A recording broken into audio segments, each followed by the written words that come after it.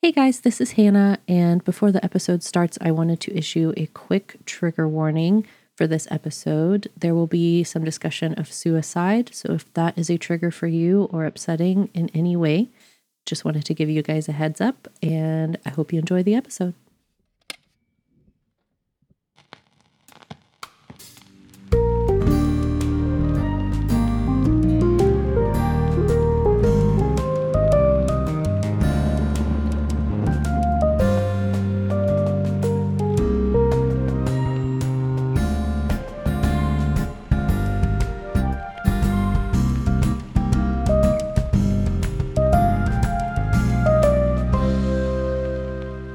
Hello, and welcome to the Senior Detectives Podcast, a cozy corner to talk about mysteries of all kinds.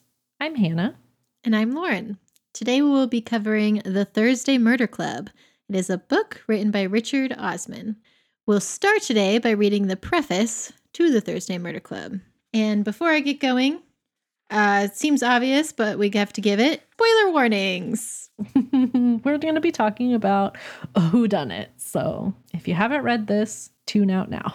Yeah. I mean, you can listen to it. We'll tell you what happens if you want to not read the book, but the book is good, so you should go read it. Yes, you absolutely should. Okay. It begins. Killing someone is easy. Hiding the body now, that's usually the hard part. That's how you get caught. I was lucky enough to stumble upon the right place, though. The perfect place, really. I come back to it from time to time, just to make sure everything is still safe and sound.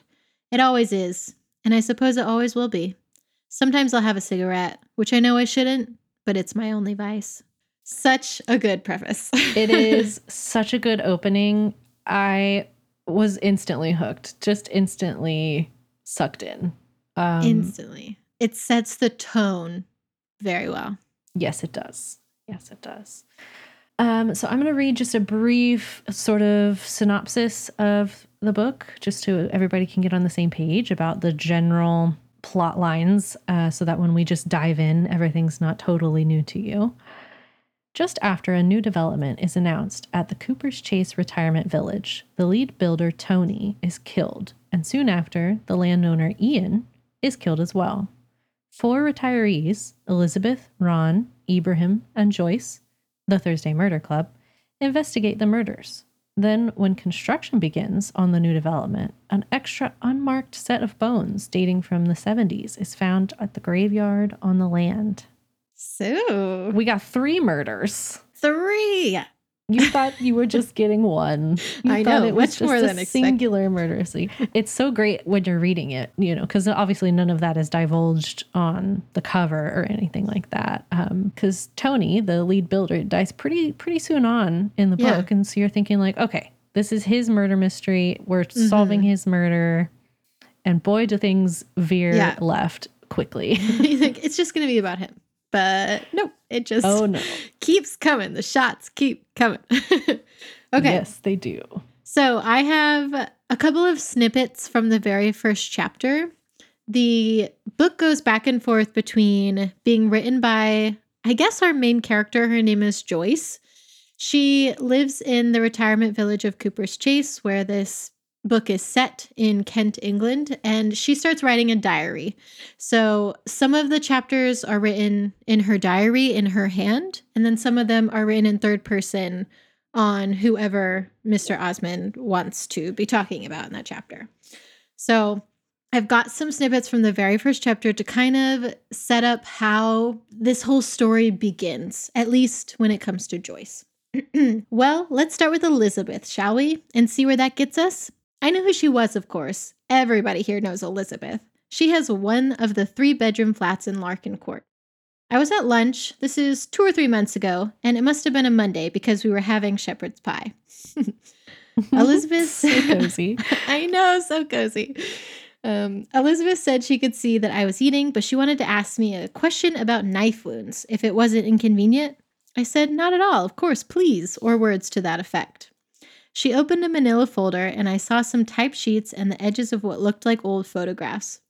Elizabeth asked me to imagine that a girl had been stabbed with a knife. I asked what sort of knife she had been stabbed with, and Elizabeth said probably just a normal kitchen knife. Then she asked me to imagine this girl had been stabbed 3 or 4 times, just under the breastbone. In and out. Very nasty, but without severing an artery. She was very quiet about the whole thing because people were eating and she does have some boundaries. So there I was, imagining stab wounds, and Elizabeth asked me how long it would take the girl to bleed to death. I asked what the girl had weighed. The girl had been 46 kilos. So I guessed that unattended, she would probably die in about 45 minutes. Well, quite, Joyce, she said, and then had another question. What if the girl had had medical assistance?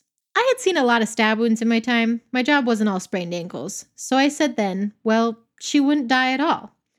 Elizabeth was nodding away and said that was precisely what she had told Ibrahim, although I didn't know Ibrahim at the time. It hadn't seemed at all right to Elizabeth, and her view was that the boyfriend had killed her. I know this is still often the case. You read about it. I think before I moved in, I might have found this whole conversation unusual, but it is pretty par for the course once you get to know everyone here. I was glad to have helped Elizabeth in my small way, so I decided I might ask a favor. I asked if there was any way I could take a look at the picture of the corpse, just out of professional interest. Elizabeth beamed, the way people around here beam when you ask to look at pictures of their grandchildren graduating. She slipped a letter-sized photocopy out of her folder, laid it face down in front of me, and told me to keep it, as they all had copies. I told her that was very kind of her, and she said not at all, but she wondered if she could ask me one final question. Of course, I said. Then she said, "Are you ever free on Thursdays?" And that, believe it or not, was the first I had heard of Thursdays. Oh, such a good introduction to both of these characters. It is. It's so good. And an introduction to the Thursday Murder Club. Yeah, so you meet Elizabeth and Joyce here, and even after just this tiny amount of time with them, I feel like you get such a clear idea of both of these women. Because Joyce is, she's a former nurse, and she has a very innocent air about her. She's very open, approachable. Yes. But yet she does have like an interest in like the more morbid things. She specifically asks for pictures of a corpse that she has only just learned about. Yeah, in such a cute old lady way. Yes, in such a like, oh, well, if it's not too much trouble, I would really like to see. And you get Elizabeth's reaction of she's just delighted that she asked. Yes. Just thrilled that she has asked. Yeah. And Elizabeth, you learn basically nothing about her past except that she was a secret agent or something. I don't know. You can only guess. She was like an upper level agent of some kind. I don't know if she was in like really high up in the police or if she was like an investigator or, worked for the government. Like she clearly, you learn little tiny tidbits, but it's nothing ever specific. No. You mostly just see her skill set and how she uses it and have to make your assumptions about what she did for a living. Yeah. And whatever it was, was very good at it. She's a very manipulative person, but in an endearing way. I mean, she's just, she's keeping her life alive. Yeah, she's keeping it going. It's very important to her. She regularly tests her own memory. Oh, yeah. Which is I loved this little, because it brought her to life even more for me, is she's living in a retirement village and watching the people around her sort of slowly lose their cognitive abilities and their memories. Yeah. And so she writes down a question in like a notebook 2 weeks ahead of time, but like she writes one down every day, and then 2 weeks later she has to try and answer it. So weeks will have gone by. She won't necessarily remember what she wrote, and it'll be something very specific to her day. Like, how much did your grocery bill cost this day? Yeah. What was the license plate number on the van you saw? Things that I would never even remember. No, things that you would never make an effort to remember or pay attention to even. And she's constantly quizzing herself on these things.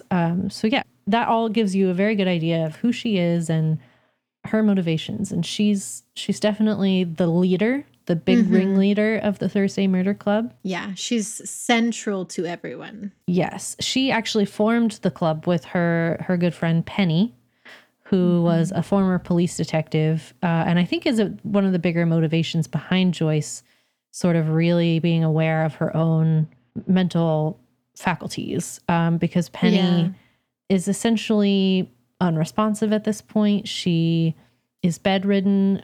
She's not active. She can't really speak anymore. So she's kind of just on life support. She's awake and can listen, but that's about all the communication she does. And they're not sure if she can actually understand what's being said to her.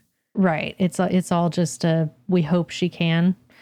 But yeah, so Elizabeth goes and visits Penny quite often in her room and talks to her, and just to keep her involved in the murder club updates and all that, whether Penny can understand it or not. It's very sweet. Yeah. Yeah. So let's set up kind of where this takes place, because Penny is not actually in the same retirement. Well, she is in the retirement village with everyone else, but she's in like a separate nursing home section. So it takes place in Cooper's Chase, which is a luxury retirement village in the countryside of Kent, England. And it was built like around an old convent of the Sisters of the Holy Church. And there is, just outside of the church, or I guess somewhere near the church, up on a hill, is a graveyard where all of the former nuns, as they passed away, they were put at rest here in this graveyard. It's called the Garden of Eternal Rest, I think is the name. Mm-hmm. So yeah, there's this quaint little church, a little graveyard next to it. The convent, I think, closed in the 60s, right? Yes, I believe it was the 60s. And then I guess as the nuns got older and passed away, they were put in the graveyard. But nobody's occupied it for a long time, and nobody new has been buried there in quite some time. So that's your general setting. So where Penny is located is the nursing home for the village, which was originally a voluntary hospital that the nuns were controlling in. So it began in 1841. I wrote down a little passage that pretty much sums up Willow's. It's pretty grim, warning. So it's a character that we'll talk about a little later, Donna. She walked down quiet beige corridors with dim strip lighting and seaside watercolors lining the walls. It all carried an appalling weight, and the hopeful sprigs of flowers on cheap MDF side tables were powerless against it. Willow's was a prison from which no escape was possible, where release could only mean one thing. Oof. It's rough. The language there is so descriptive, and I feel like you can picture this place so clearly. Yeah, so I had a great aunt that lived in a retirement village, and it was definitely a luxury place, and it was so cool. The community was so vibrant. They would have things going on all the time, like classes you could take, like dances in the courtyard, everyone would get along and have little cliques, and it was really cool. But, it is a place where people go towards the end of their life. So it can get rather morbid. And I think Richard Osman does such a good job of keeping that theme throughout the entire book. Yes, it's laced through the whole story. But it's somehow, with this place being the setting, and for a lot of the content of this book being more grim, it is genuinely delightful and cozy. And I just want to be here with these people. I'm like, can I join your group, please? I really just want to go hang out with the Thursday Murder Club and then go have a cottage pie at the end of the day and a cup of tea. Eat their baked goods and yes. Oh my gosh, it's so great. Yeah. So yeah, the other two members of the Thursday Murder Club that we pretty quickly get introduced to is Ron Ritchie. He is a former trade union leader. So a bit of a feisty history. He's quick to anger and quick to jump into action, but also has a side of him that it very much believes in what he's fighting for and backs up his position. He doesn't just do it for the sake of doing it. He does it because he cares. Right. Yes. He cares in a much louder way than most people. We all know somebody like this, right? We do. We all have somebody who is feistier than the average person. Yes, but in like a very nice good way. And you love them for it. Yeah. Right. And then the final member is a man named Ibrahim, who is a former psychologist, big time buddies with Ron. They are often paired together, and he is the perfect counterbalance to Ron. He's soft-spoken and calm and does things with thought and purpose. Mm-hmm. So he really does balance out Ron's kind of He fiery does. side quite well. Yeah. They note that he loves being needed. He lives for being needed. So you think he kind of misses his glory days of being a psychiatrist, and he keeps his old chair and he keeps in touch with some of his clients, but he is very analytical and kind. I think he actually genuinely cares, just like Ron, but in a very different way. Right. So those are our main characters. But we also pretty quickly meet a man named Ian Ventham. Boo. Is just the most likable man you'll ever meet. Wow, he's like my favorite character. No, he is terrible. You actually read parts of the story from his perspective, so you not only are introduced to him and quickly learn how just vile he is, but you fundamentally understand how vile he is because you're hearing his thoughts.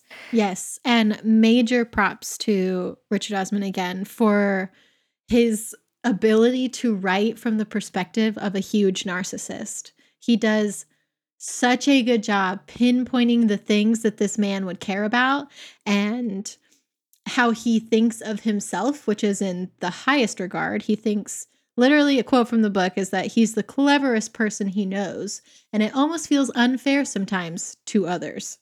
Blech. Yeah. It's always the people who think that who like are not the cleverest person in the room, because I feel like truly clever people are the people who keep their mouths shut and watch and listen and process. He's not that person. He is the person who thinks they're the smartest person in the room. And boy, it's just done so well. You just immediately dislike him. So he is like kind of a jack of all trades, but he's a real estate guy for the purpose of, this story. And he owns Cooper's Chase. So he's the guy that developed it, and he wants to expand. And he's got this contractor. His name is Tony Curran. And he decides in his head the first time we meet him that he's going to fire Tony. Yes. They have been working together for a long time and have both made quite a bit of money off of this whole Cooper's Chase project and are looking to make a lot more money with the expansion, which they're calling the Woodlands. But yeah, he decides, I'm just going to cut Tony out. It's time. Tony owns 25% of this, the income coming in from this new project. And I'm going to cut him out. And he's just motivated by greed. I mean, it's just purely greed, 100%. No loyalty at all. Yeah. And even in his head, when he's thinking of it, he thinks to himself, Tony could kill me when I tell him this news. But he says the risk is not as, it's a very small percentage, and the reward being 25% of this development is too great. So he's going to take the risk. Which what a way to analyze your life and make decisions. God. First off, to get wrapped up in someone that you think might kill you if they get some bad news. And then to be like, but it's all right. It's probably not going to happen. Oh, it probably won't. So, we meet Ian, and he is on his way out to a farm, like some privately owned land that is next to where he would like to expand, where he wants the Woodlands to go. And he visits a father and daughter, an older gentleman, probably in his 80s or so, and then his daughter, who's in her early to mid 50s. Is Gordon and Karen Playfair, and they own this land, and Ian is driving out to try and talk them into selling. And he thinks at first that he's going to be able to seduce her, because obviously, why wouldn't he be able to do that? Who wouldn't want me? Who wouldn't want me? Yes, exactly. But he thinks to himself, she must be 50, same age as him. Different for women, though. And he has a strict upper age limit of 25. God, but he's married. I hate him so much. I hate him so Oh, much too. gosh. And Karen, the daughter that he, tries this on, basically doesn't buy into it at all, which is No. okay. She still is on his side. Yeah, so she is totally game for selling the property. She doesn't really have a whole lot of attachment to it, and not out of greed necessarily, but just I don't think she plans on living on the property once her dad passes away. And Yeah. she's just looking at, okay, well, I'm going to have this asset that I could potentially sell for a lot of money. Why wouldn't I? Yeah. Which I get, and her dad is just holding out. Gordon does not want to sell. He is not interested. He hates Ian. He doesn't want anything to do with Ian. I totally back this man up. Team Gordon. Team Gordon. He is just absolutely not, and not budging. And so as Karen walks Ian out, she kind of insinuates that like, I'm going to try and talk him down. I'm going to try and get him to come around, and I'll see what I can do. And maybe we can come to an agreement if I can talk my dad into selling. So that's sort of where we leave off with them. And Ian thinks he's got it made. He's like, cool, I'm going to get this property. No problem. All I got to do now is go talk to some old people. It doesn't even matter what they say to me because I'm going to do what I want anyway. But contractually, I have to go talk to them. And then I'm going to be fine. I got this. It's just like the last thing on his to-do list. In addition to buying the Playfair property, his new expansion will mean that the graveyard, the Garden of Eternal Rest next to the convent, will have to be excavated and moved, and the people resting there will have to be moved elsewhere to another final resting place. Hopefully a final resting place. Right. It's just horrible. It's just horrible. And you can tell that he doesn't care at all about moving this. And they're like nuns that were in this convent. And it's this very peaceful little graveyard. And he just doesn't care about them at all. There's no bone in his body that actually cares. It's just, he knows everything's in motion. I've got all the legal permits I need. My last thing I do is I have to notify the residents that live nearby that this big development and expansion is happening. And so he heads over to Cooper's Chase to let them know that's going to be happening. And they don't take it particularly well. No, especially Ron, who likes to make a stink. Yeah, Ron is like, perfect. I love to get fussed up about something. And especially it's like, he's not super invested in it, but he can tell that it's like for a good cause. Obviously, like it's not the right thing to do to excavate this graveyard for really no reason. I imagine in my head, it's quite a small little plot and would be quite simple to just leave alone. Yeah. Just build around it. Just like build they around did it. with the Like church. it's still a retirement village. Like this new place is still going to be a retirement village. So I feel like a historic church and graveyard it's rural England. Those are probably like everywhere. Yeah, they are. Yes.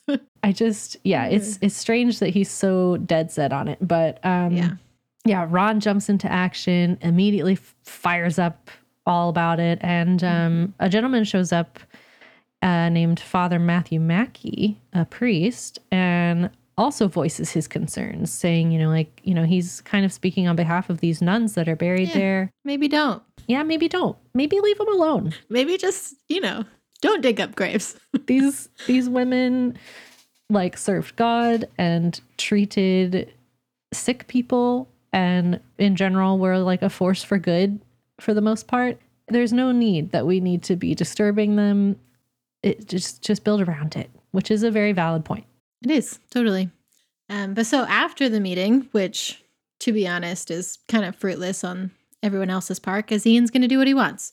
But after the meeting, he decides, this is a great time to tell Tony that I'm cutting him out of our expansion deal because it's in public and he's afraid that Tony's going to kill him. So, and around all these old people, surely he won't murder me on the spot. Right. Yes. But what he was not ready for was that Joyce, Ron, and Ron's son, Jason, who you meet, are all watching this go down.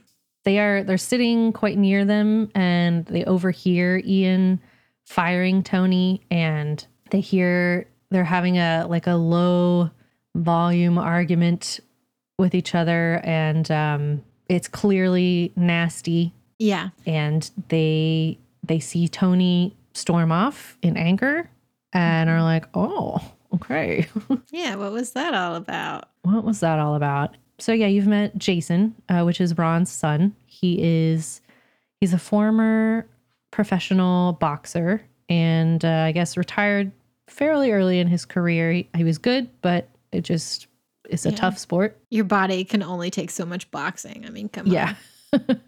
So he's retired and has kind of made a career out of professional, like, celebrity endorsements and appearances and tiny little, like, TV cameos and stuff like that. So he's making the most out of what he has, and he's doing pretty well at it. He's pretty successful. Honestly, if I was like, getting invited to Chopped and Dancing with the Stars, I'd be like, okay, I made it. Right. So he's a good character. He's fun to meet. And then story rolls on to Tony's perspective. So I really like the chapter from Tony's perspective. There's only one of them. And you learn like a little bit about him, even though it's pretty short. Basically, he was into drug dealing, but like at a very high caliber. He was not a cool dude. He's like murdered a couple people, but he found out that he can make money living the straight life doing contracting work for Ian. So that's what he's up to now. But when he learns that Ian's cutting him out of the deal, he immediately goes, I've decided to kill him. Right. He's driving home like, all right, I have to murder this man. Yeah. Just like Ian suspected. Just like exactly what he thought was going to happen. Tony gets home and is pretty decided that he's going to have to murder Ian. And that's the only way forward. Yeah. And in his mind, he says, even the most common rational man snaps. So he is totally justified in his own mind. He does not think he's the villain. Just like Ian doesn't think he's the villain, but they're both just decided to do really horrible things. Yeah, they just acting in their own best interest 100% at any cost, pretty much. But yeah, as Tony's narrating his plans to kill Ian and he's walking around his home, he gets bludgeoned on the back of the head and dies. He is murdered in his own home very abruptly, and you don't see, he never sees the person. Nope. And he thinks on his way down, you can't win them all, Tony. It's such a good, like, what a final thought. I know, isn't it? What a final thought. And I love that the chapter is told from his perspective. So you know what happens. Like, you don't hear about it later. You get like the initial thought process. And I love that you're in your head, you're like, okay, so the murdered person is going to be Ian. And we're going to watch the Thursday Murder Club figure that out. But then he gets murdered. Yeah, he's literally plotting the murder. And you're like, oh, okay, we're going to see this play out. And then, no, like by the time that chapter ends, this man is dead. So good. It's such a twist. And the killer leaves an old photograph on the counter next to Tony's body, and it is a picture of Tony and Jason, Ron's son, and a third man named Bobby Tanner. And it is back from, so they were all sort of working together in the old days, dealing and selling drugs, and they went their separate ways. They all kind of got out for one reason or another. Jason went on to have a boxing career. Tony went on to be a contractor, and they both sort of lost touch with Bobby Tanner. Don't really know what happened to him. He went off on his own and has kind of dropped contact with them. Disappeared off the map. Mm-hmm. Which honestly is smarter than becoming a celebrity. Right. Like, you're so easily trackable. Mm-hmm. Or maybe it's smart because celebrities don't get in trouble. Yeah, that's a good point. Either way. So yeah, the next chapter is we are introduced to the police who are going to be working on Tony's case. So we have Police Constable Donna de Freitas perhaps. She's a young policewoman, late 20s, And she's just moved from London, from the police in London, and she's running away from her problems because... Get it, girl. Who doesn't? Been there. She has taken this job out in the countryside to run away from an ex-boyfriend. She is not working the big cases here. She is like the job she had today was she went to give a security how to stay safe talk to the elder people at Cooper's Chase. Yeah, not exactly catching serial killers. No, she's not on the big cases. Definitely like low man on the totem pole, as it were. Yeah. But her boss, whose name is Chris, is the head investigator on Tony's murder case. Chris he's good at his job and he loves his job, but he's very insecure. They hint at the fact that he's got an eating disorder. He's like longing for, honestly, to me, it's a little unrealistic, like this fantasy life of this perfect woman and perfect family. And he's super thin and, you know. It's a quintessential fantasy that he has. That's just like, it's so perfected that I don't know if it's anybody's actual fantasy, but he has this mental image of what he wants his life to be. And he's lonely and just doesn't really know how to really get his shit together and make what he wants happen. So he's just kind of in like a stuck place in his life. But yeah, very good investigator. But at this point, Donna is not even on his radar.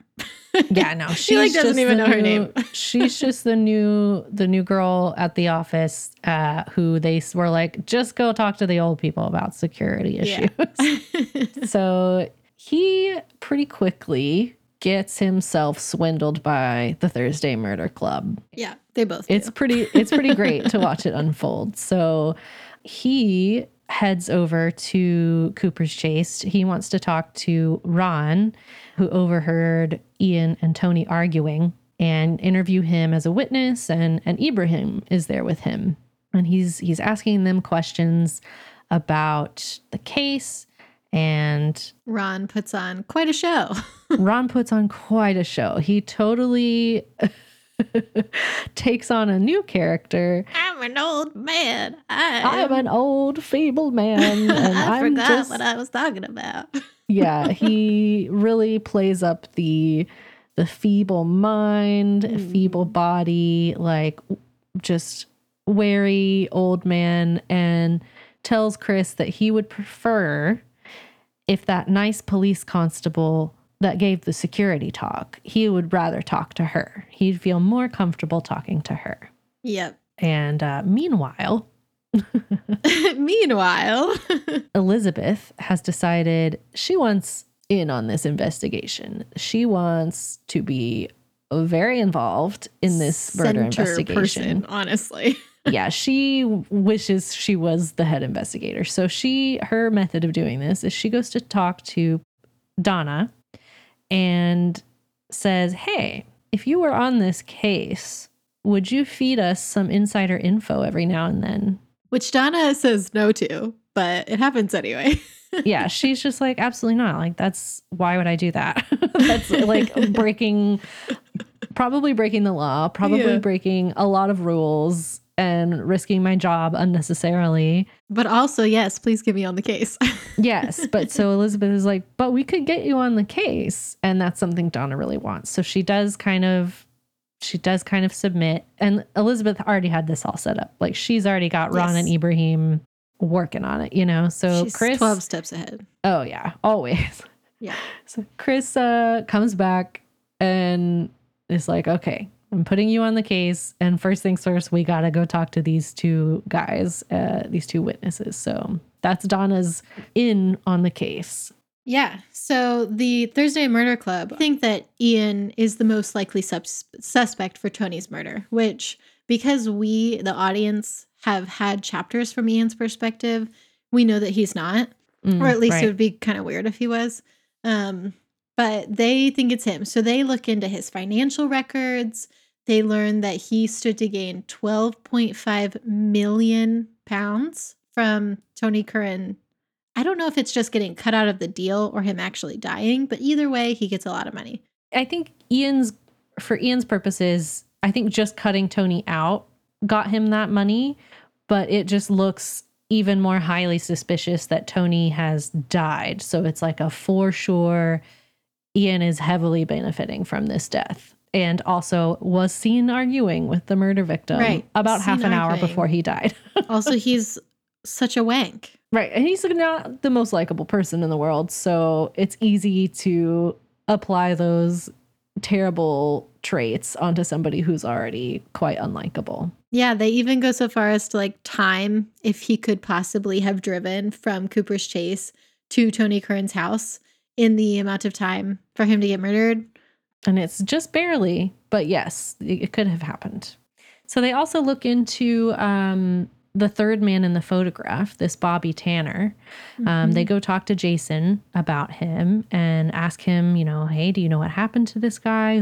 What's his whole deal? And Jason doesn't know anything. He tells them his name's Bobby Tanner, but I haven't heard from him in a very long time.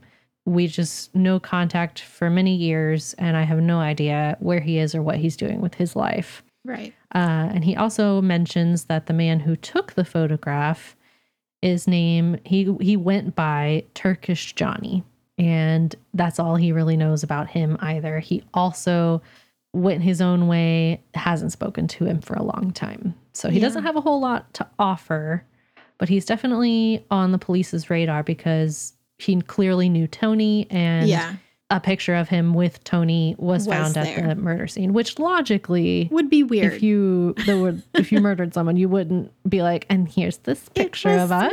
Me. And like just leave that right here. But I mean, as a police investigator, he has to be on your radar he's gotta be a suspect to cover your bases. Yeah. And I kind of forget if this is when Jason sheds light on their relationship, but he basically says that they all were in this kind of drug smuggling gang together. And the reason they all broke up and went their separate ways was because Tony killed another like kid drug dealer. I forget how young he was, but he was like a young kid. Somebody kind of just getting in on the whole scene. Getting in on the game. And he also tells Johnny to go kill the cab driver that witnessed it. So after that happened, pretty much everyone was like, whoa, this got a lot more sketch than I wanted. And they deuced. So yeah, they're all pretty seedy in their past. We have, so I guess, that all kinds of wraps up. So we have an ongoing investigation into Tony's murder. And the next big set piece in the story is Ian decides, screw it. Screw these people who don't want me to dig up this graveyard. I'm going to do it anyway. I have all the permits. You're not actually stopping me. I'm going to do it anyway. Yeah. He tries to like get the sneak on everyone and do it really early in the morning. And there's this passage that I really love, so I'm going to read it. It says, a dawn raid is all well and good for catching drug dealers or armed gangs, but at Cooper's Chase, it's next to useless. If such things were logged, the first phone call would have been recorded at 6:21. That beacon, I know, that beacon lit. The news was across the whole village by 6:45 at the latest. The news spread by landline alone. It's such a good thing to point out that like you try and get away with something at 6 a.m. in a retirement village, like good fucking luck. You might as well be doing it like 3 p.m. in the middle of like town, because these people are up and at 'em. They are out on their morning walks, out having their tea. Like you're not gonna surprise them at 6 a.m. And they immediately cause a fuss about the whole thing. So when these like digging machines show up, there's already 3, I think they're women, that have chained themselves to the gate. You find out later that they're actually, I don't know if they're employees or friends of Father Matthew Mackey's, but then not all, many of the people from the retirement village also come along and they're like, I could get behind this cause. I don't think they should really dig up a graveyard. I'm just gonna get out my folding chair and get some tea and some baked goods and sit and talk to my fellows in the middle of this road. Yeah. They just make it into a big ol' like yard party. Like half the people I think are just there to be involved, for the sense of community. They roll up with their scones and tea and lawn chairs and are ready to just make a day of it.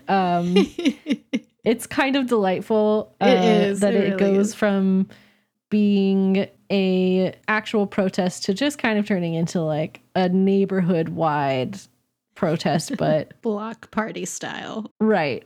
It's great. Yeah. And obviously Ian is pissed. Oh, he's real mad. He's so mad. And in fact, he tells his new contractor, this name by the name of Bogdan, he tells him, go up around the back of the church and take a shovel with you and just start digging up the graveyard. You know, we can't get the trucks in there right now, obviously, but we are going to start digging today. He's going to make a point of it. So he sends him up there to start digging.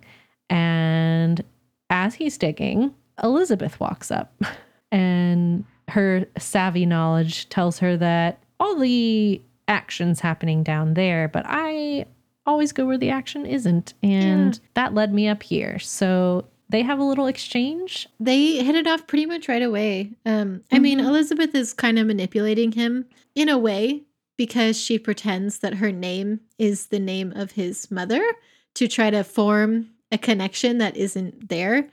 However, I do think that they actually gain some trust for each other, and it's a very cute little interaction. She kind of enters into the exchange in a disingenuous way, but like they do end up actually connecting and both end up really liking each other and enjoying talking to each other. So she departs and heads down, I guess, to the bottom of the hill area, and Bogdan keeps digging. And as he's digging, he's pulling out these coffins and moving on to the next one. And all of a sudden he comes across a skeleton, which isn't all that strange. You're digging up a graveyard, but this one's not in a coffin. Okay, yeah, premature dun dun dun. Dun dun dun. And so he's perplexed. He investigates, lifts up the coffin lid. There's a skeleton in there. So this is an extra skeleton that's not supposed to be here. Yeah, so we're right away, like not right away, but like unexpectedly thrust into a second. Well, whose body is this? Mystery skeleton. Yeah, like why is this body here? What's this all about? That has clearly been there for a long time because it's just bones. And so it's the second sort of bait and switch of the book, which they all work so well in their own ways. But this one got me too, because they first get you with Tony's murder. You think he's going to murder Ian. He dies. And then you're thinking like, oh, okay, so now it's all about Tony's murder. But then this mystery skeleton comes out of nowhere. Yeah. And you're like, well, what is this? How could this possibly be related? Right. Like it's clearly old. Don't really have an explanation for why it would be here. And Bogdan is just like, you know what? This is above my pay grade. Yep. Didn't sign up for this. I don't know what this is. I don't know how to deal with this. So he reburies the skeleton. He's like, I'll talk to Ian about this, see how he wants to proceed. This is not my decision to make. So he reburies the skeleton and leaves. The scene shifts back down to where the action is happening at the gates. And Ian has called the cops. So Chris and Donna show up, as they would.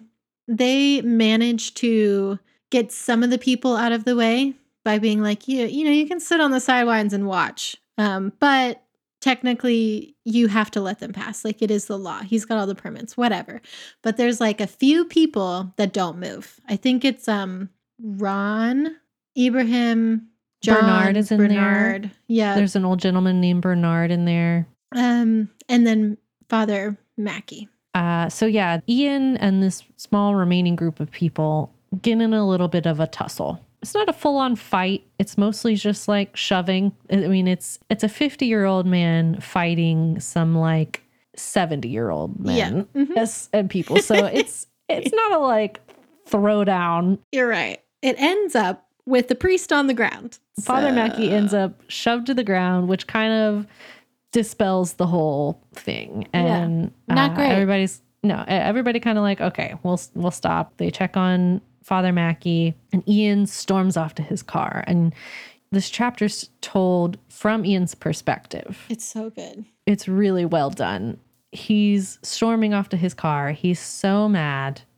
He's so pissed that this day went the way that it did. He did not come out on top like he had planned. And he is making plans in his head for how to make his dreams happen, how he gets his way. And as he's doing this and walking to his car, his internal monologue just starts going a little bit off. I was so confused. I remember when I was reading it, I like got to the parts where he just like starts talking off the wall, like thinking really bizarre things that you have no context for. And I even remember like flipping the page back and like rereading the page before it to be like, did I miss something? And then, it gets more and more weird. And then the last line in the chapter is Ian Bentham was dead before he hit the ground. Which it comes out of nowhere. Jaw dropped. It literally because you've just had the second bait and switch of the skeleton showing up. Yeah. And so you're totally not prepared for yet another twist in the story. And Ian, you've read a couple chapters from his perspective. Yeah. Yeah. You think like, okay, he is a player in the game. He's going to be in it. And he's like a red herring for the people trying to figure out the mystery. Which he is. Like, he's innocent, but you also know he looks pretty guilty. Right. So you think he's going to play that role for the investigation of looking like the guilty guy for most of it. And and then he fucking dies. He just drops dead 30 seconds after getting in this like harmless little scuffle with these older folks and a priest. Like, what the hell is going on? When I read it, I thought he had a brain aneurysm. Which makes sense. His like internal monologue kind of like drifts off and just becomes kind of garbled. And you think like, what is happening? And then when he dropped dead, I was like, oh, was that the aneurysm happening? And his brain was just like on the fritz. Mm-hmm. And then he drops dead. But no, it was not of natural cause.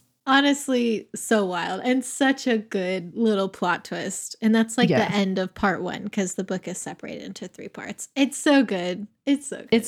It's great. Like I don't know. There's a lot of really good moments in this book, but that one is for sure a standout. It's in the top like mystery moment because it just yanks you so hard the other direction. You've been sort of placated and fooled twice already, and this one just really sucker punches you out of nowhere.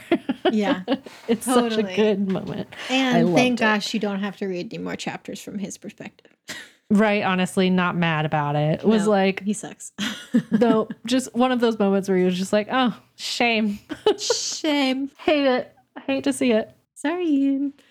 Yeah, so part 2 kicks off with the police now looking into Ian's death as well. And they find out that he died of fentanyl poisoning administered sneakily very shortly before he died. Through a needle poke, presumably.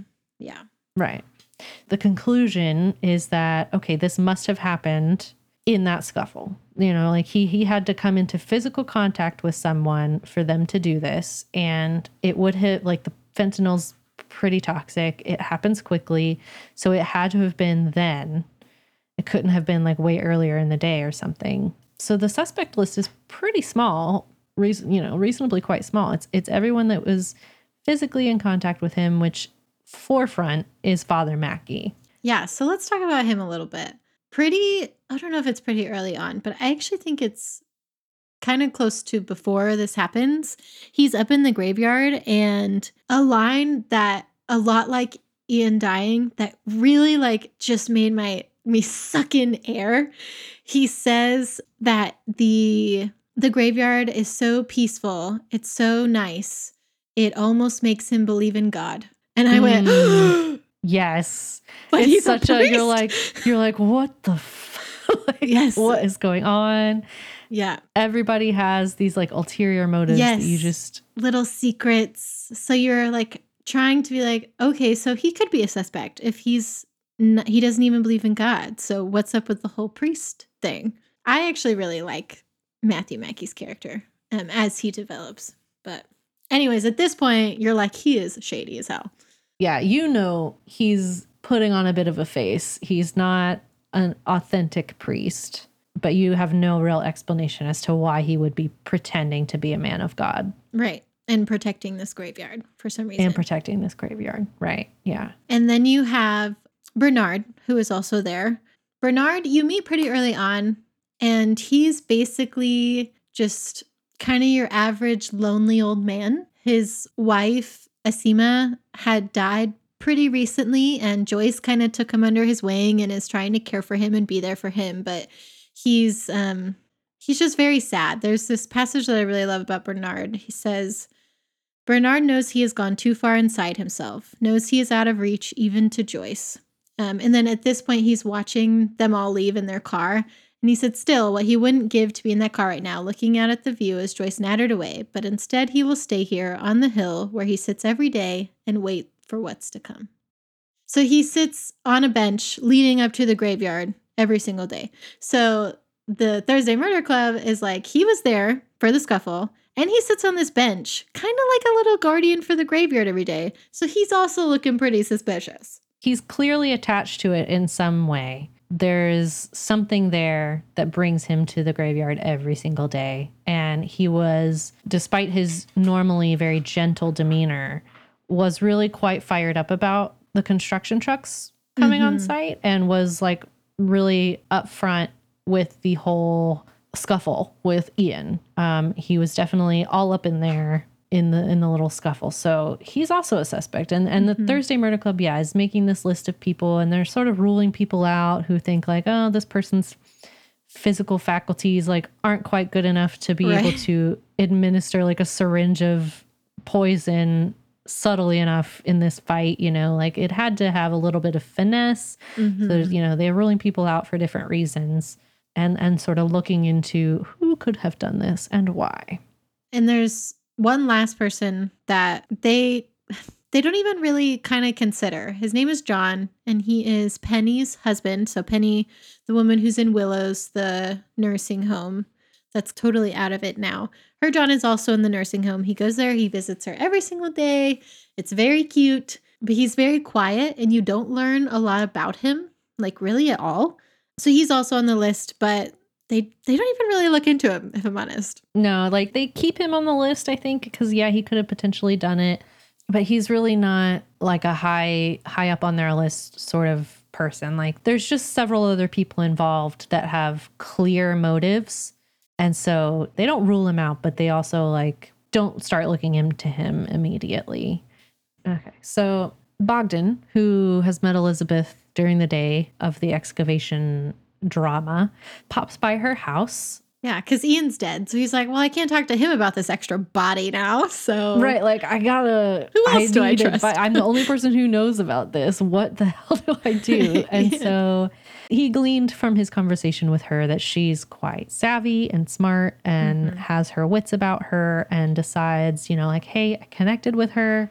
I'm gonna go talk to her about it. And he asks her to meet him in the graveyard in the middle of the night, which I can't say I would do it. Honestly, Elizabeth is wild. She does things. Got some balls. She really like, I mean, once again, a nod to her history that we don't really know too much about.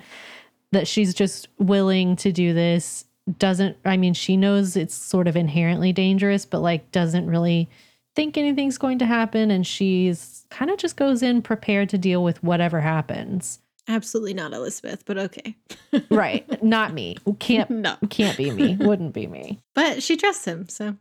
So yeah, he confesses that he found this skeleton. He takes her there. He shows her the skeleton. And they decide to take a sample, and she's going to send it off to a former colleague of hers. One of her contacts. One of her contacts, yes. She has lots of these mysterious contacts, which once again, it's like she had to have so many connections. Like she had to have been doing something really quite important. So she sends it off to a scientist to have the bones analyzed and like dated and stuff like that.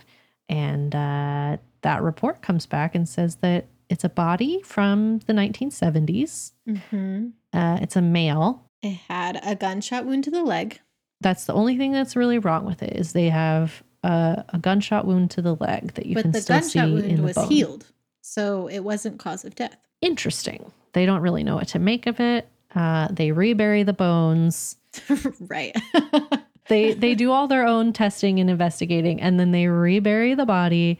And then Elizabeth decides, okay, I can tell the police about this extra body in the graveyard. Elizabeth has been so manipulative up until this point, but this is the point where I'm like, I don't understand her motive for not telling Donna and Chris. I think she's worried that she's not going to like get the results and be in on it. But like, woman, this is a felony. It's big time illegal. And I think I don't know if she thinks part of her thinks she wants to make sure it is something to be looked into in the first place, you know? I think that's an excuse, but yeah. I think it's a factor, but I think her main motivation is just she wants to have that information first, because if she just were to tell the police about it and they come and exhume the body and send it off for testing, she may never find out what those results are. Like she might not be privy to whatever that is, and she needs to make sure she knows before they are told. And basically, when they show up, the cops are like, what the hell? You should be arrested. And she's like, yeah, but you're not going to do that, are you? So let's just move on. And then after a while, they do. Yeah, they just seem grateful to have been given this evidence. And she, she's like, oh yeah, it's up there. You can dig it up and make it look like you found it or whatever. Like you're going to get all of the glory, but here's what I already know. Yeah. Which, to be fair, if I was Chris or Donna, I would be like, what the hell? I'd be pretty freaking annoyed, mostly just because potentially obstruction of justice sort of situation where you knew something about a murder and a mysterious body and did not tell the police about it. Even if it was just for a day or two, that's obviously still problematic. What else are you hiding from us? What else do you know? And speaking of other stuff that she knows, she is on her own little escapade to track down this mysterious third man in the photograph. And she does. She totally does. She absolutely does. Without much issue, seemingly. Yeah, using her contacts that we know nothing about. So she finds out information about Bobby Tanner and sort of his history, and finds out that I guess his brother died. She stakes out the graveyard that his brother is buried at and sees that on the day of his brother's death, this man comes to visit the grave and lays flowers and then leaves. And so then she goes to confront this man. Yeah. So he has changed his name to Peter. Peter Ward. Peter Ward.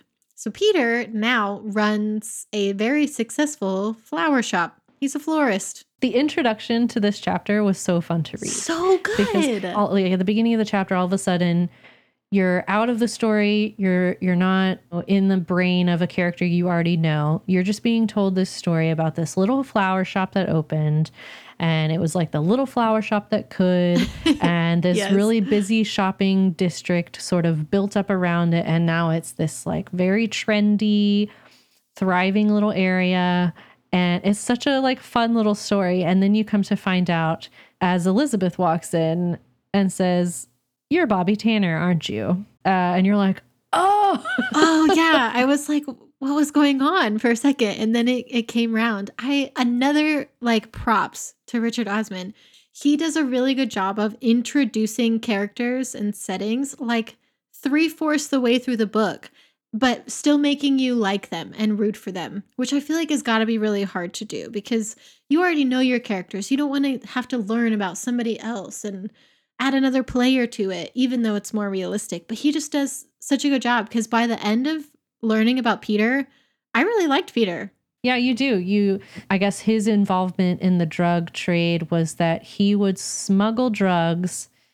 So he was still in like the nursery and floral business, but he would smuggle drugs in his like delivery vans for flowers. A genius. And he kind of got roped into that. And then when the murder happened, the gunshot of the young drug dealer a while back, he was like, you know what, I'm out. Kind of got out around the same time as Tony and Jason, and has just been thriving as really Peter Ward, the flower shop owner. He's got a like quintessential little quiet life. It's kind of a dream. Yeah. And I love that when he's like confronted by these two older women who are like, we know your past. There has been murders related to your past. What are you going to do about it? He's like so calm, and he talks to them and he tells them everything. And he's so nice to them. He's so just like accepting of it. And he almost immediately says like, well, I have CCTV footage of myself in the shop on the day of Tony's murder. Like I have footage, hard evidence proving it was not me. Yeah. But I will tell you what I know, and that'll be that. I can't really do much else for you.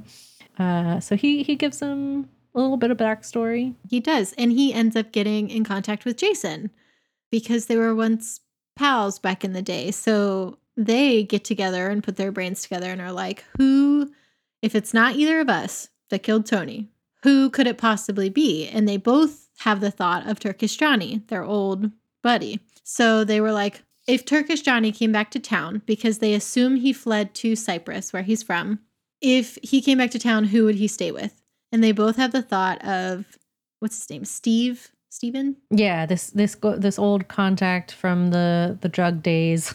Yeah. Steve. This guy Steve, who now runs a gym. And is another character that you get introduced to really late in the book, but you still kind of end up rooting for. Yeah, you don't feel like he just adds on these characters as you go, and you don't feel like, oh, it's this new character that I don't really care about. I don't really know anything about them. Like he does such a good job of giving you an overview of their life and their motivations and who they are as a person. Right. To where you genuinely do feel like you care. And they've all kind of reformed. There's some sort of turnaround story for each of these men who have seedy pasts. So yeah, you're just instantly like, okay, this guy Steve, he runs a gym now. He's got a family. He's doing well. He's keeping to himself. Good for him, And when the police come by to question him, he doesn't outright say anything, really, but he does kind of give them a lead in a very backhanded, sneaky kind of way. He kind of makes it obvious that threats have been made, that if he talks to anybody about anything, that things will happen to his family. So he's not interested in giving them any information. But what he does do is gives them $5,000. Yeah, he does. He just produces $5,000 like in an envelope. And it's, I think, both in the delivery of it and like the way it's packaged makes them realize that this is like hush money. Yeah.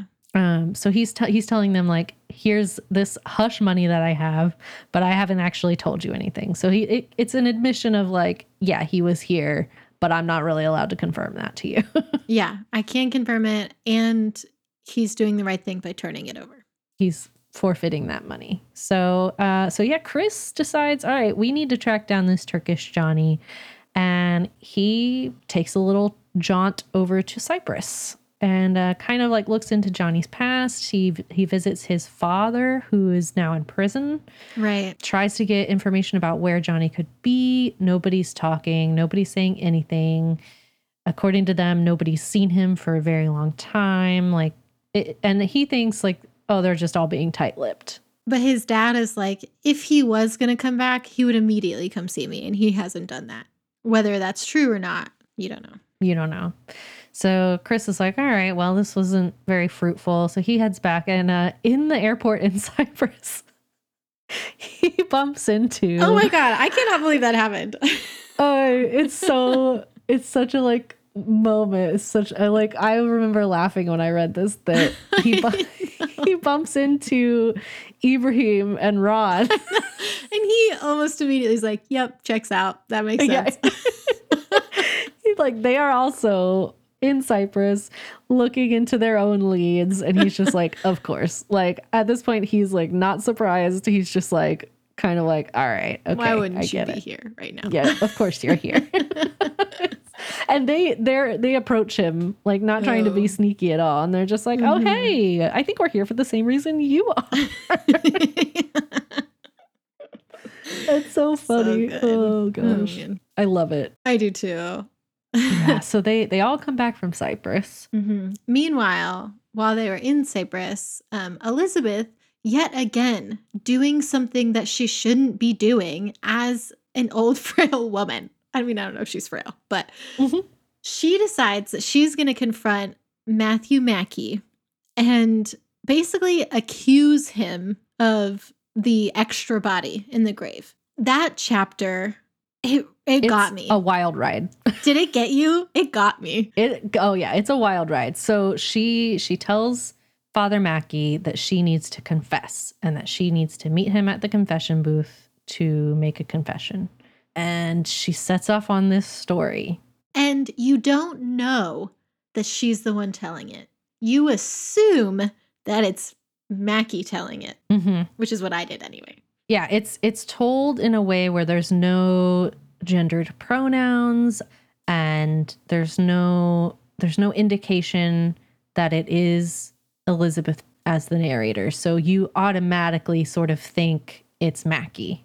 Yeah. And it's telling this whole story about how she makes up this whole tale about why there's a skeleton in the graveyard. Yeah. She says someone attacked her that she was trying to hook up with, but it was like time in life where you couldn't be forthcoming about those things. So she defended herself and then she didn't know what to do. So she like dragged the body up there. And when you're hearing it in your mind from the perspective of Mackey, I remember thinking, oh my God, he's gay. A man attacked him and he didn't know what to do. And you really feel for him for a second. I mean, your heart really goes out thinking this is all very real and it's a tragic story, you know, like somebody ended up murdering somebody that they really didn't ever intend to, and it was a self-defense situation.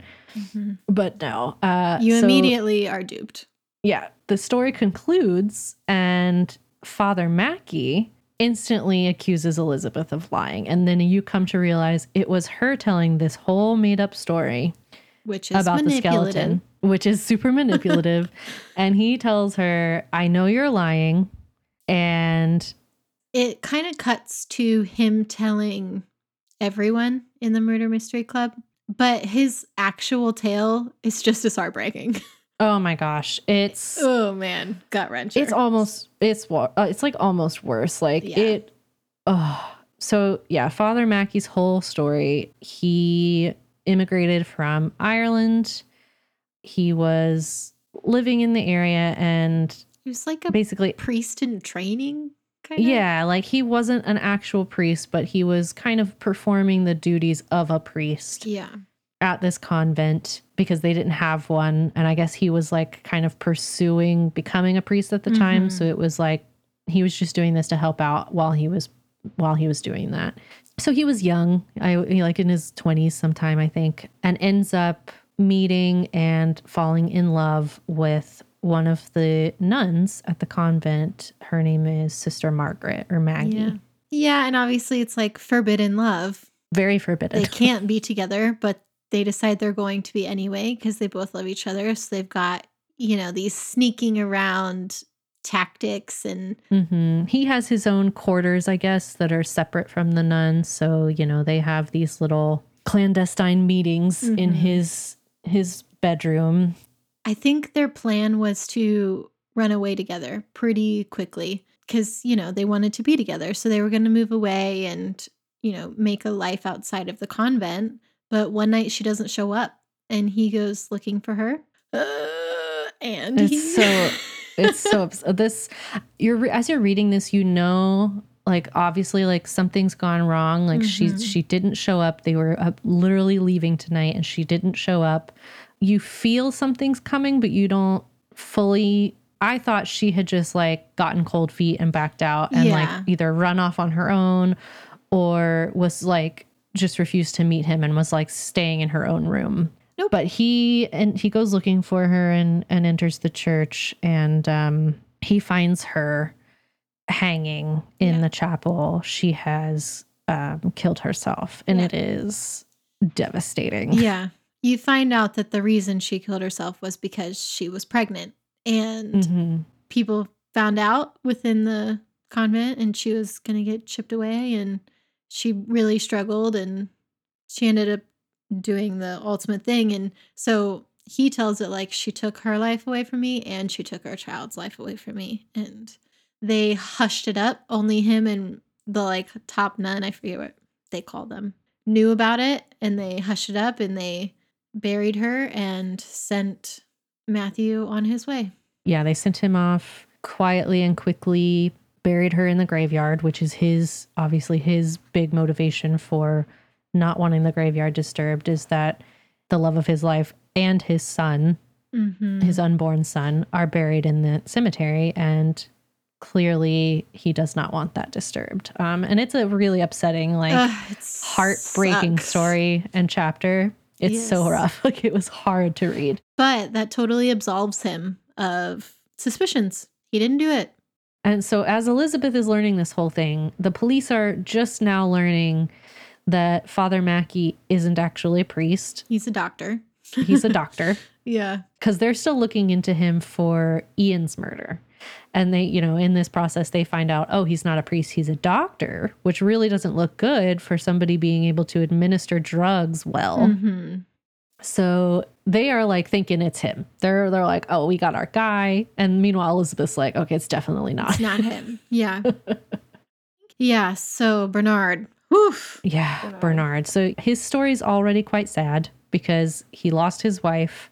He goes to that bench every day in memory of her and just clearly is sad. And, you know, Joyce is doing her best to kind of be there for him and be a companion and go out, you know, just kind of keep him busy. Yeah, one day it's honestly like kind of cute and really kind of sad. They've got this system, which Joyce says that a lot of people in the village have this system where they call every single night just to check that they're okay and that nothing has happened. And one night, Bernard doesn't respond.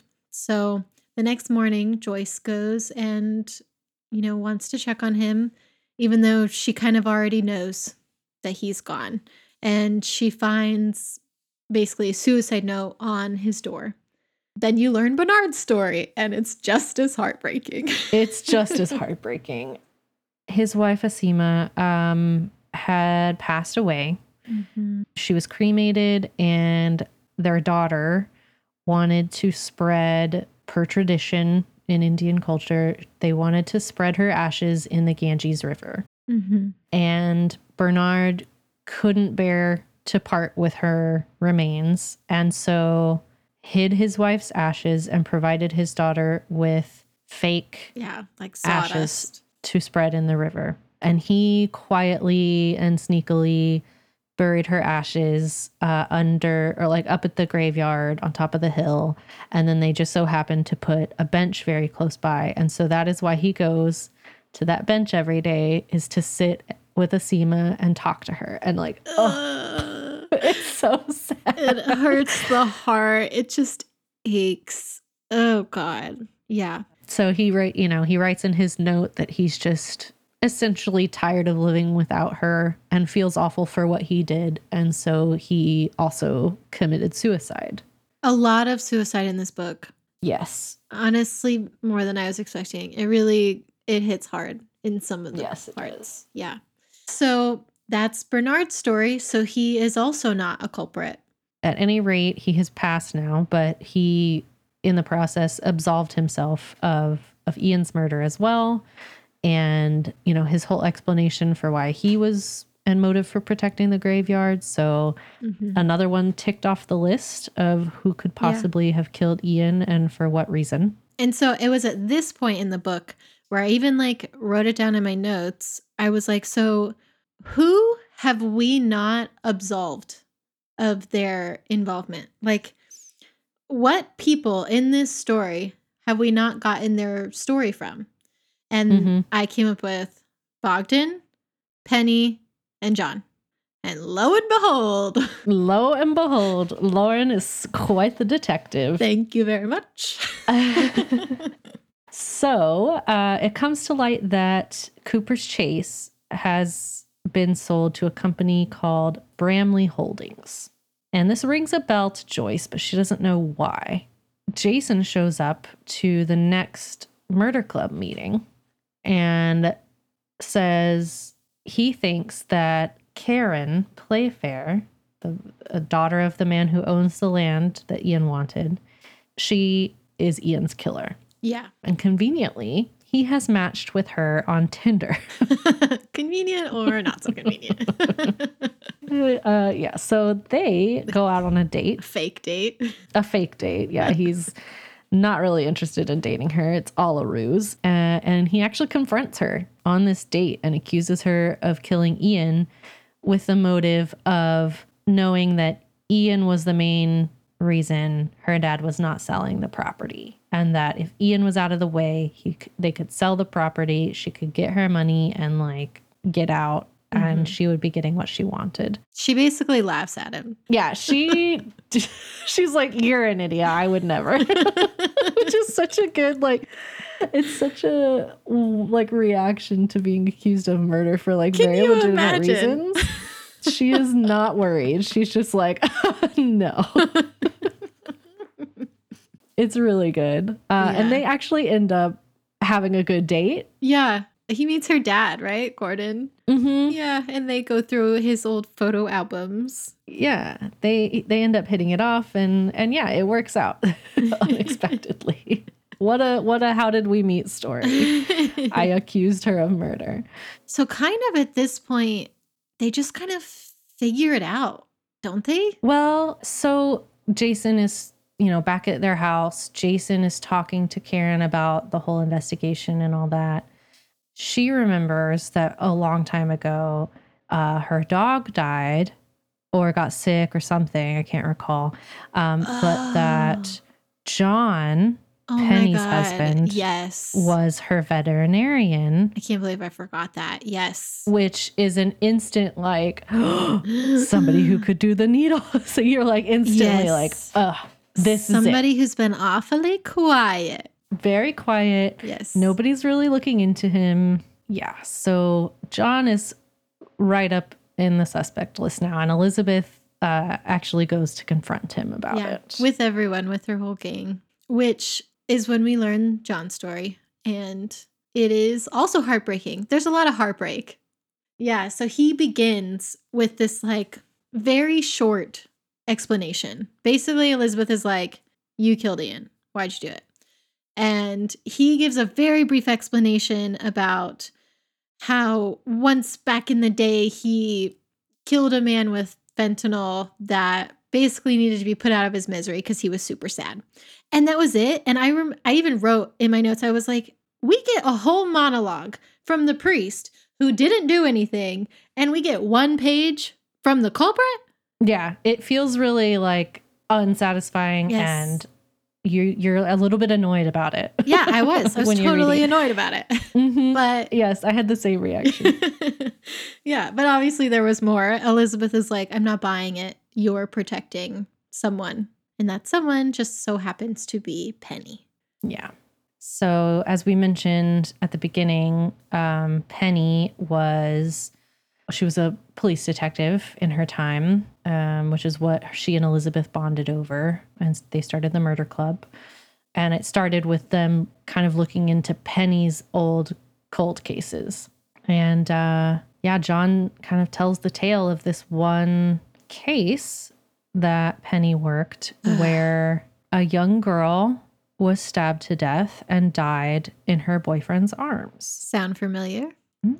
Sounds a little bit like why would Elizabeth be asking questions about stab wounds from the very beginning of the of the story of the book? Such a full circle. It's so cool that it comes back into play. Yeah, you really have totally forgotten about that because you think it's just such a throwaway cold case. Introduction. That he's just using it to introduce these two characters, but no, it comes full circle. Penny had worked out that the boyfriend was actually the killer and that he had intentionally let his girlfriend bleed out. Yeah. Because like as Joyce said, she wouldn't have died if she had medical attention. So yeah, and he had experience in the army, so he would have known. So he lets her bleed out and then calls the police.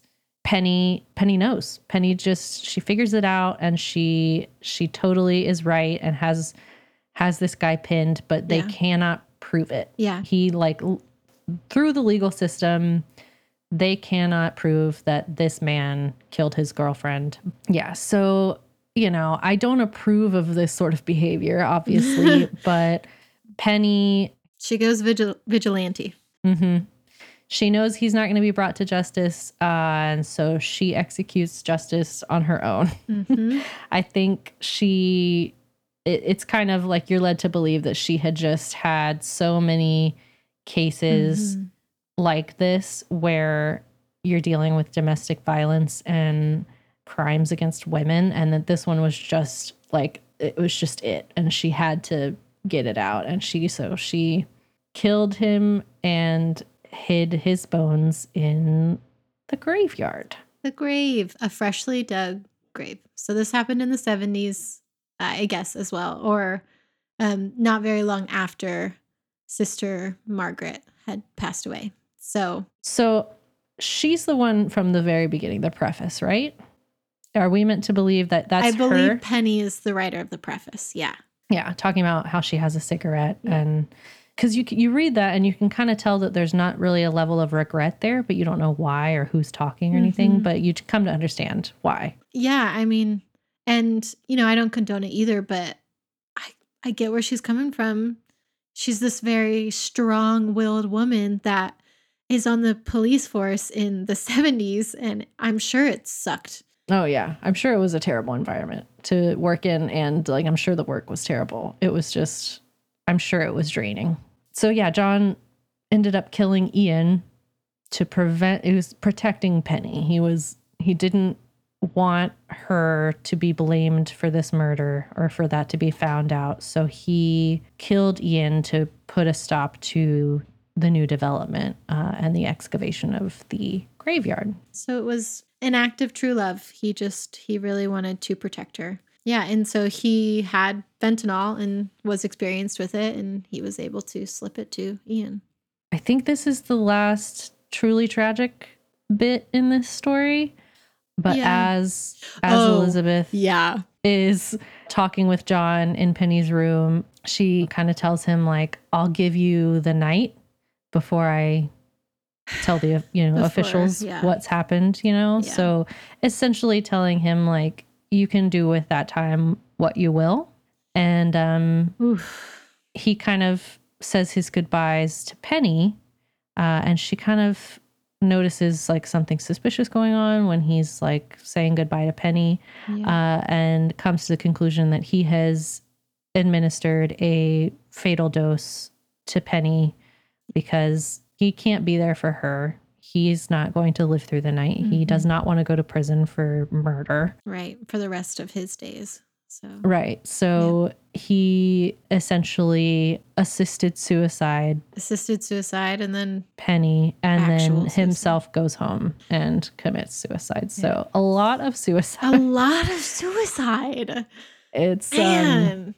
But yeah, it's all very upsetting, but this one is really hard because Elizabeth is just so sad to see her friend go, but also totally understands the circumstances and is kind of almost relieved that Penny has exited in a quiet, peaceful way. Yeah. It's a little bit of a relief on her, I think. She kind of, God, that chapter where she's saying goodbye to Penny, I was crying in my truck at work while I read it, feeling all the feels. Yes, it's very sad. But very heartfelt. It is. It is. She congratulates her on getting away with it, basically. She says, I can't believe you kept that secret from me for all this time, but she kind of respects her for it. It's just, and they were like best buds. It's they were best friends. Yeah. So, one murder solved. Yeah, one murder solved for sure. Actually, technically, two murders solved. Yeah, because we have the murder, we have the bones in the graveyard, and we have Ian's murder solved. Yep. Yeah. So Elizabeth heads home, and she gets home to find that her husband Stephen, who is dealing with some brain fog and dementia of his own, like he still has his faculties, but he gets confused and mistakes her for his previous wife every now and then. And so he has good days and bad days, but he's definitely like inching into the like full on dementia. But she comes home to find him playing chess with Bogdan. Yeah. Yep. Who is, he's Ian's contractor who had discovered the skeleton in the graveyard. And I really like Bogdan. I like all of his interactions. He's a very calm, put together dude. You have a couple chapters from his perspective, and he's very rational and like collected, and like, he found a skeleton in a graveyard and like had the wherewithal to just be like, nope, and just buried it again. I did. I just really respected that decision and his decision to like share that with Elizabeth. Yeah. Because who else do you share that with once Ian is dead? Right. I mean, the cops, but for reasons that we know now, he's not like a big fan of the cops. So he's bonding with her husband Stephen over chess. It's a very like cute, heartwarming, sweet interaction. Yes, it really is. It's truly lovely. Like I loved this scene of them just playing chess together. So good. And Elizabeth just like loves watching them play, and because her husband's brain gets quite sharp when he's playing chess. Gets him out of his fog a little bit. Yeah, but Elizabeth actually wasn't there. You can kind of assume that she has figured out Bogdan's whole story, but it was just Bogdan and Stephen when you learn Bogdan's story, which is not as heartbreaking, but it is full of little twists and turns and things that you wouldn't really expect. So he's confessing it to Stephen then? Stephen asks him. Yeah, so they're playing chess and Stephen is like, so Elizabeth talks to me and I've got a question for you. And Bogdan's like, sure. And he's like, did you kill Tony? And Bogdan's like, yep.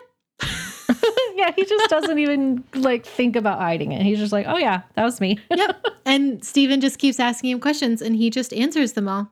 Totally honestly.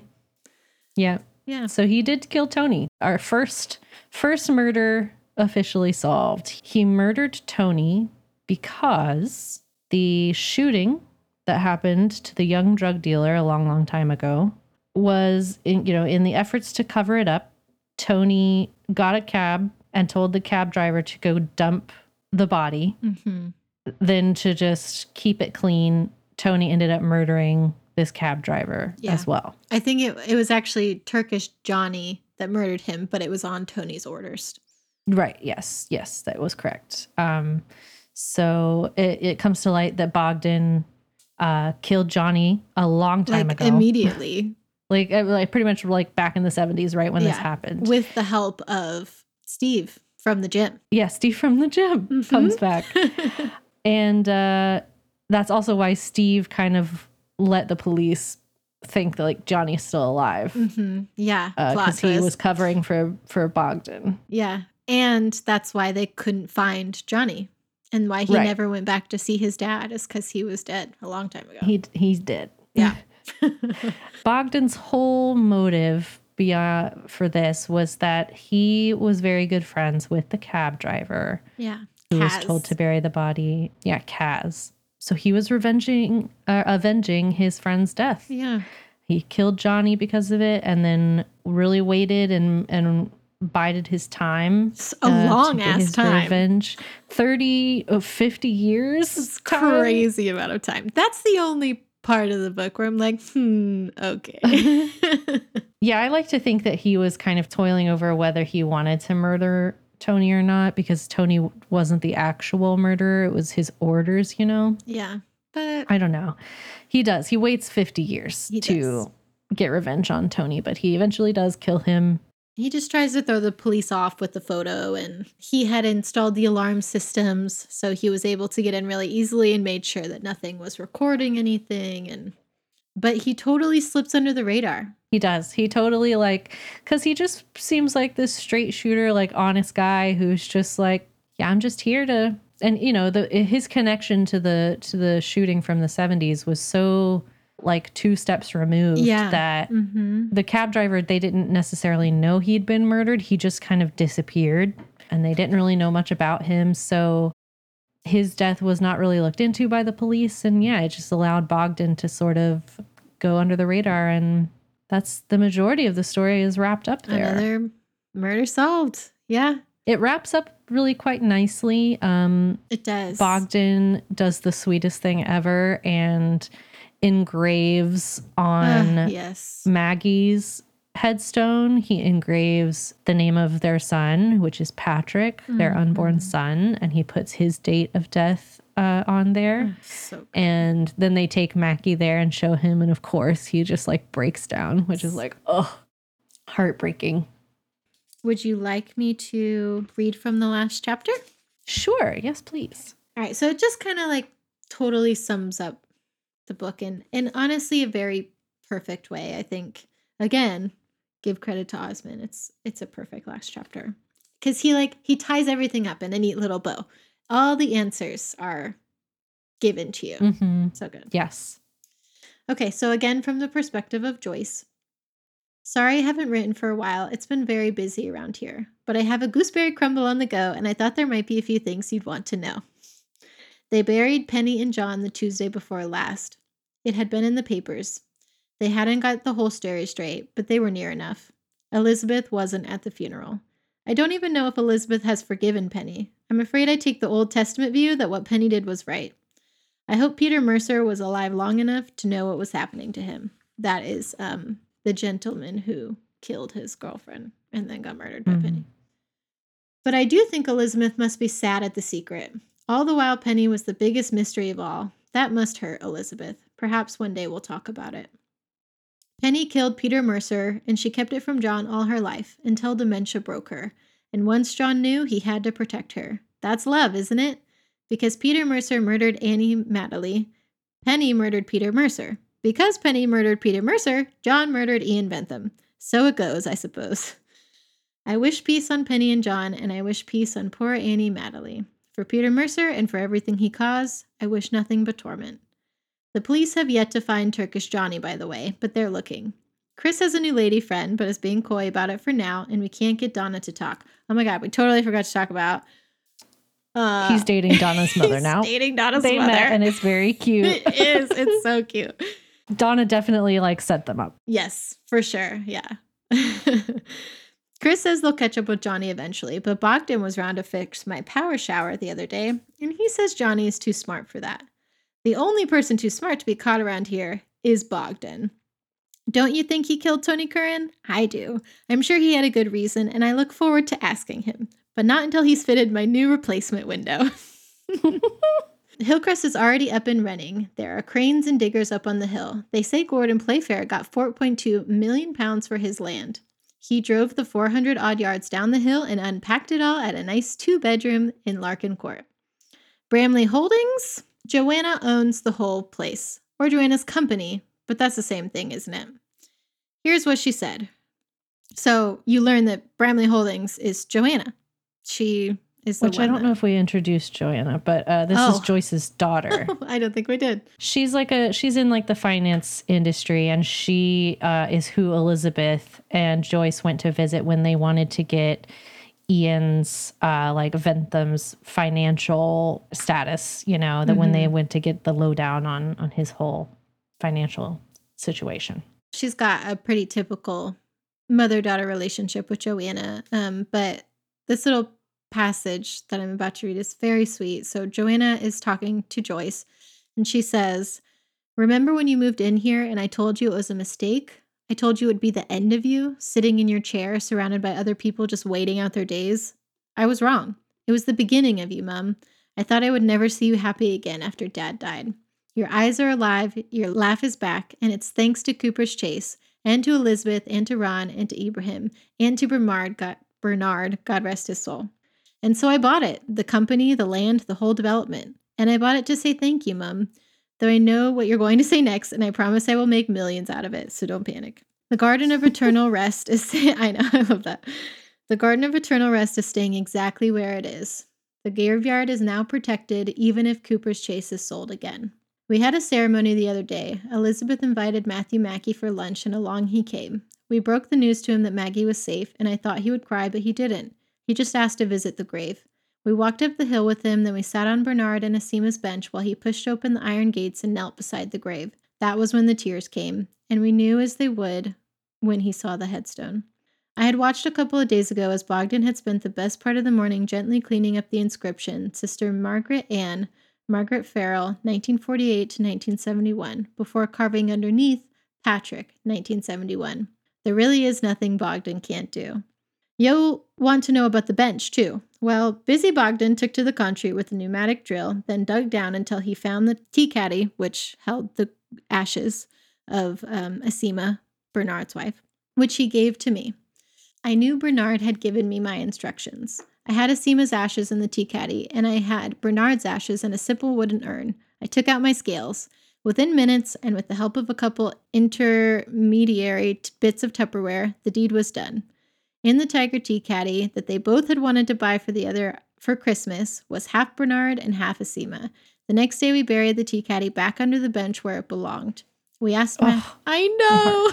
My heart. I know. We asked Matthew Mackey to bless the site, and I think he was touched to be asked.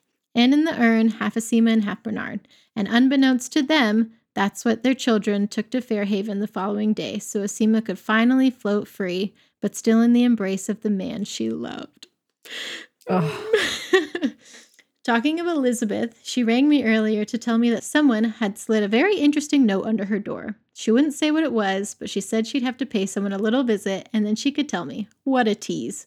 Well, it is Thursday, so I must be on my way. I worried that after Penny we might stop meeting, or perhaps it would feel different. But that's not really how things work around here. Life goes on until it doesn't.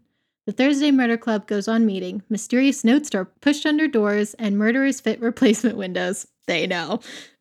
Long may it continue. After the meeting, I will pop over and see how Gordon Playfair is settling in. Just being a good neighbor.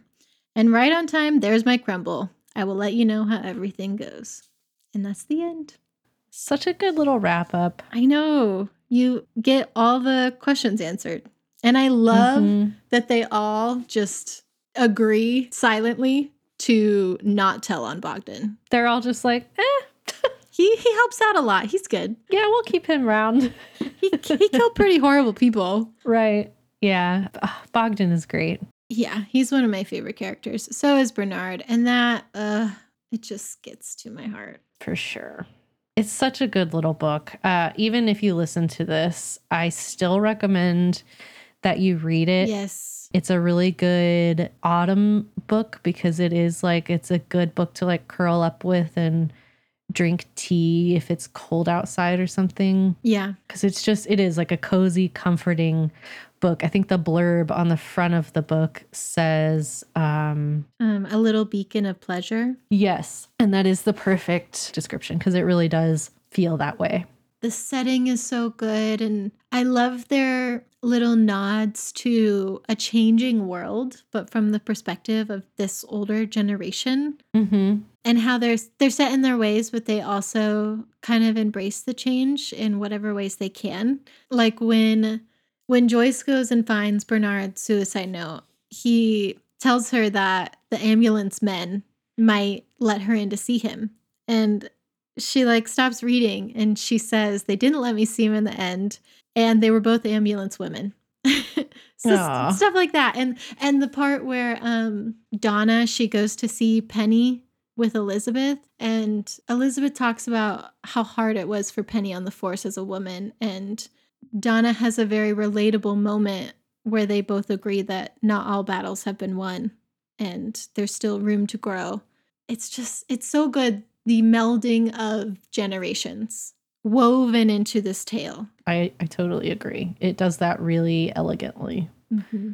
And doesn't hit you over the head with it. You know, like that would have gotten on my nerves if it was just constantly pointing out like these people are old and they're Right. from a different era. But it's not like that at all. It's very subtly done and poignant, and I love it so much. I loved it way more than I thought I would. Me too. And yeah, there are 2 sequels. So Thursday Murder Club came out in September 2020.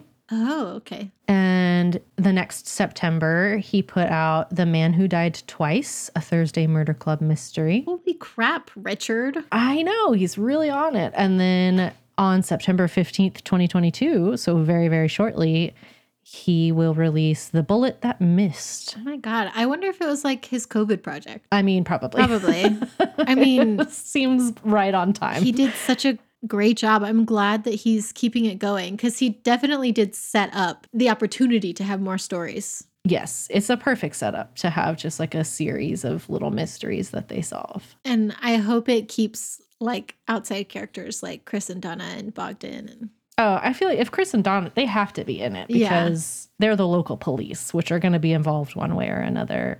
You're right. Bogdan, I'm not so sure of, but I feel like if Chris and Donna are in it, I would be very, very surprised. That's true. That's a good point. So, all right, I think we should rate this one. Our general concept for our rating system is the 5-star rating system, where 5 stars is no notes, it's perfect, highly recommend, would read again, would watch again, etc. 4 is, I guess, like we really enjoyed it. It has a few little moments where it's not quite perfect, but it's still really, really good and worth your time. Mm-hmm. 3 is like an average, it's good. It's worth watching, but like there's better stuff out there. And then I think 2 and 1 are where we really start getting into that. We actively disliked it. Did not like it. 1 is obviously worse. It's terrible. Do not recommend. I would say 2 is also like a do not recommend. Yeah. But it has like maybe some redeeming things in it.